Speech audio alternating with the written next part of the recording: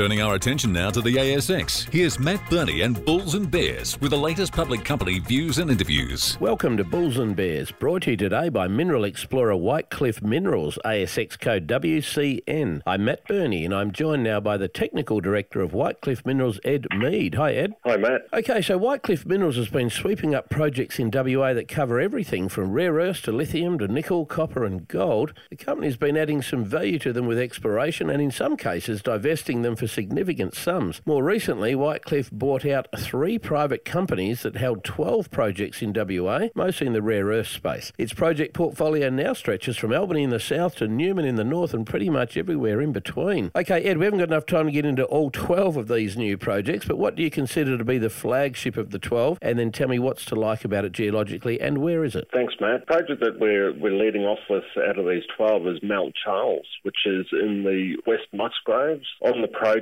there are 3 gravity anomalies that cover a distance of about 9 kilometres. BHP held this tenure back in about 2000-2001 and drilled 2 drill holes that are about 4 kilometres too far to the north of these regional gravity highs that we can now see. And if we follow the structure to the east, it's on the same structure where BHP is now developing the Nia Babel nickel mine. So there's a lot of activity in the area. We think that the infrastructure is going to get significantly better. But, we think that we can move this project forward relatively simply and quite easily. Okay, so one of your existing projects, not included in the 12, is your Hines Hill Rare Earths project that appears to be scrubbing up well. What are the best drill numbers to date and exactly where is that project? Yeah, the Hines Hill project is near Merredin, Western Australia, and we did some initial drilling. We just did a follow-up maiden drill program a couple of weeks ago with assay results that are going to be due in about 2 to 3 weeks' time. We drilled about 3 drill holes across an area of over 400 metres, which